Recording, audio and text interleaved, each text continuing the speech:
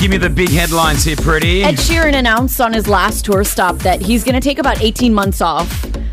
He wants to start a family with his wife. He wants to take some time off. And he's probably, the next time you're going to see him on stage, it's going to be a different show. Like, we're really not going to hear from Ed Sheeran. Okay. Next thing you know, this weekend he jumps on stage with Khalid at the O2 Arena to perform. He couldn't stay back. That's cute, though. I think him and Khalid are good mates as well. They They've got did that the song. Yeah, he jumped on stage to do the song without a guitar, which was really weird to see. Where was that? At the O2 Arena in London. Really? Where's Khalid from? He's American, yeah. But it was so good. It was so interesting to see Ed Sheeran walking around aimlessly, didn't know what to do with his hands. Because he didn't have the guitar. He didn't have a guitar. Maybe he was getting himself used to, because that's what he wants to do. I love Ed Sheeran. I love Ed Sheeran. He's just the coolest. Can't pick a bad thing. And Khaled's great. What an amazing voice.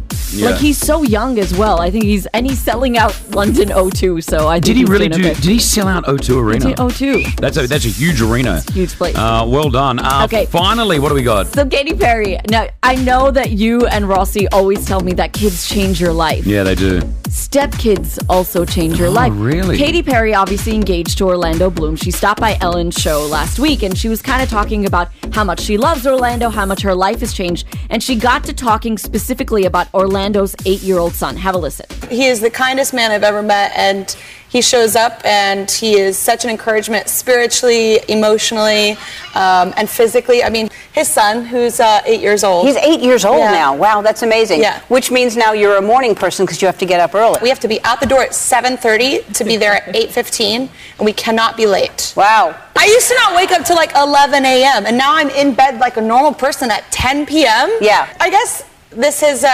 definitely matured me.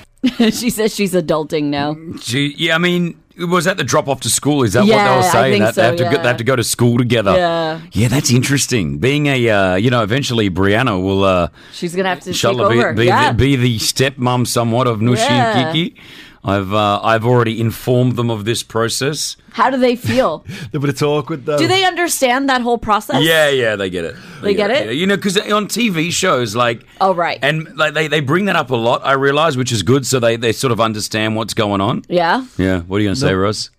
Here we go. Come on. No. Say it. No, say it. He wants to say it. Say it. Well, you refer to her as Auntie Brianna when you hang out, like... with the kids. I know, but so it's going to be awkward. We have to change that. I've already started telling the kids they don't have to call Brianna Auntie Brianna.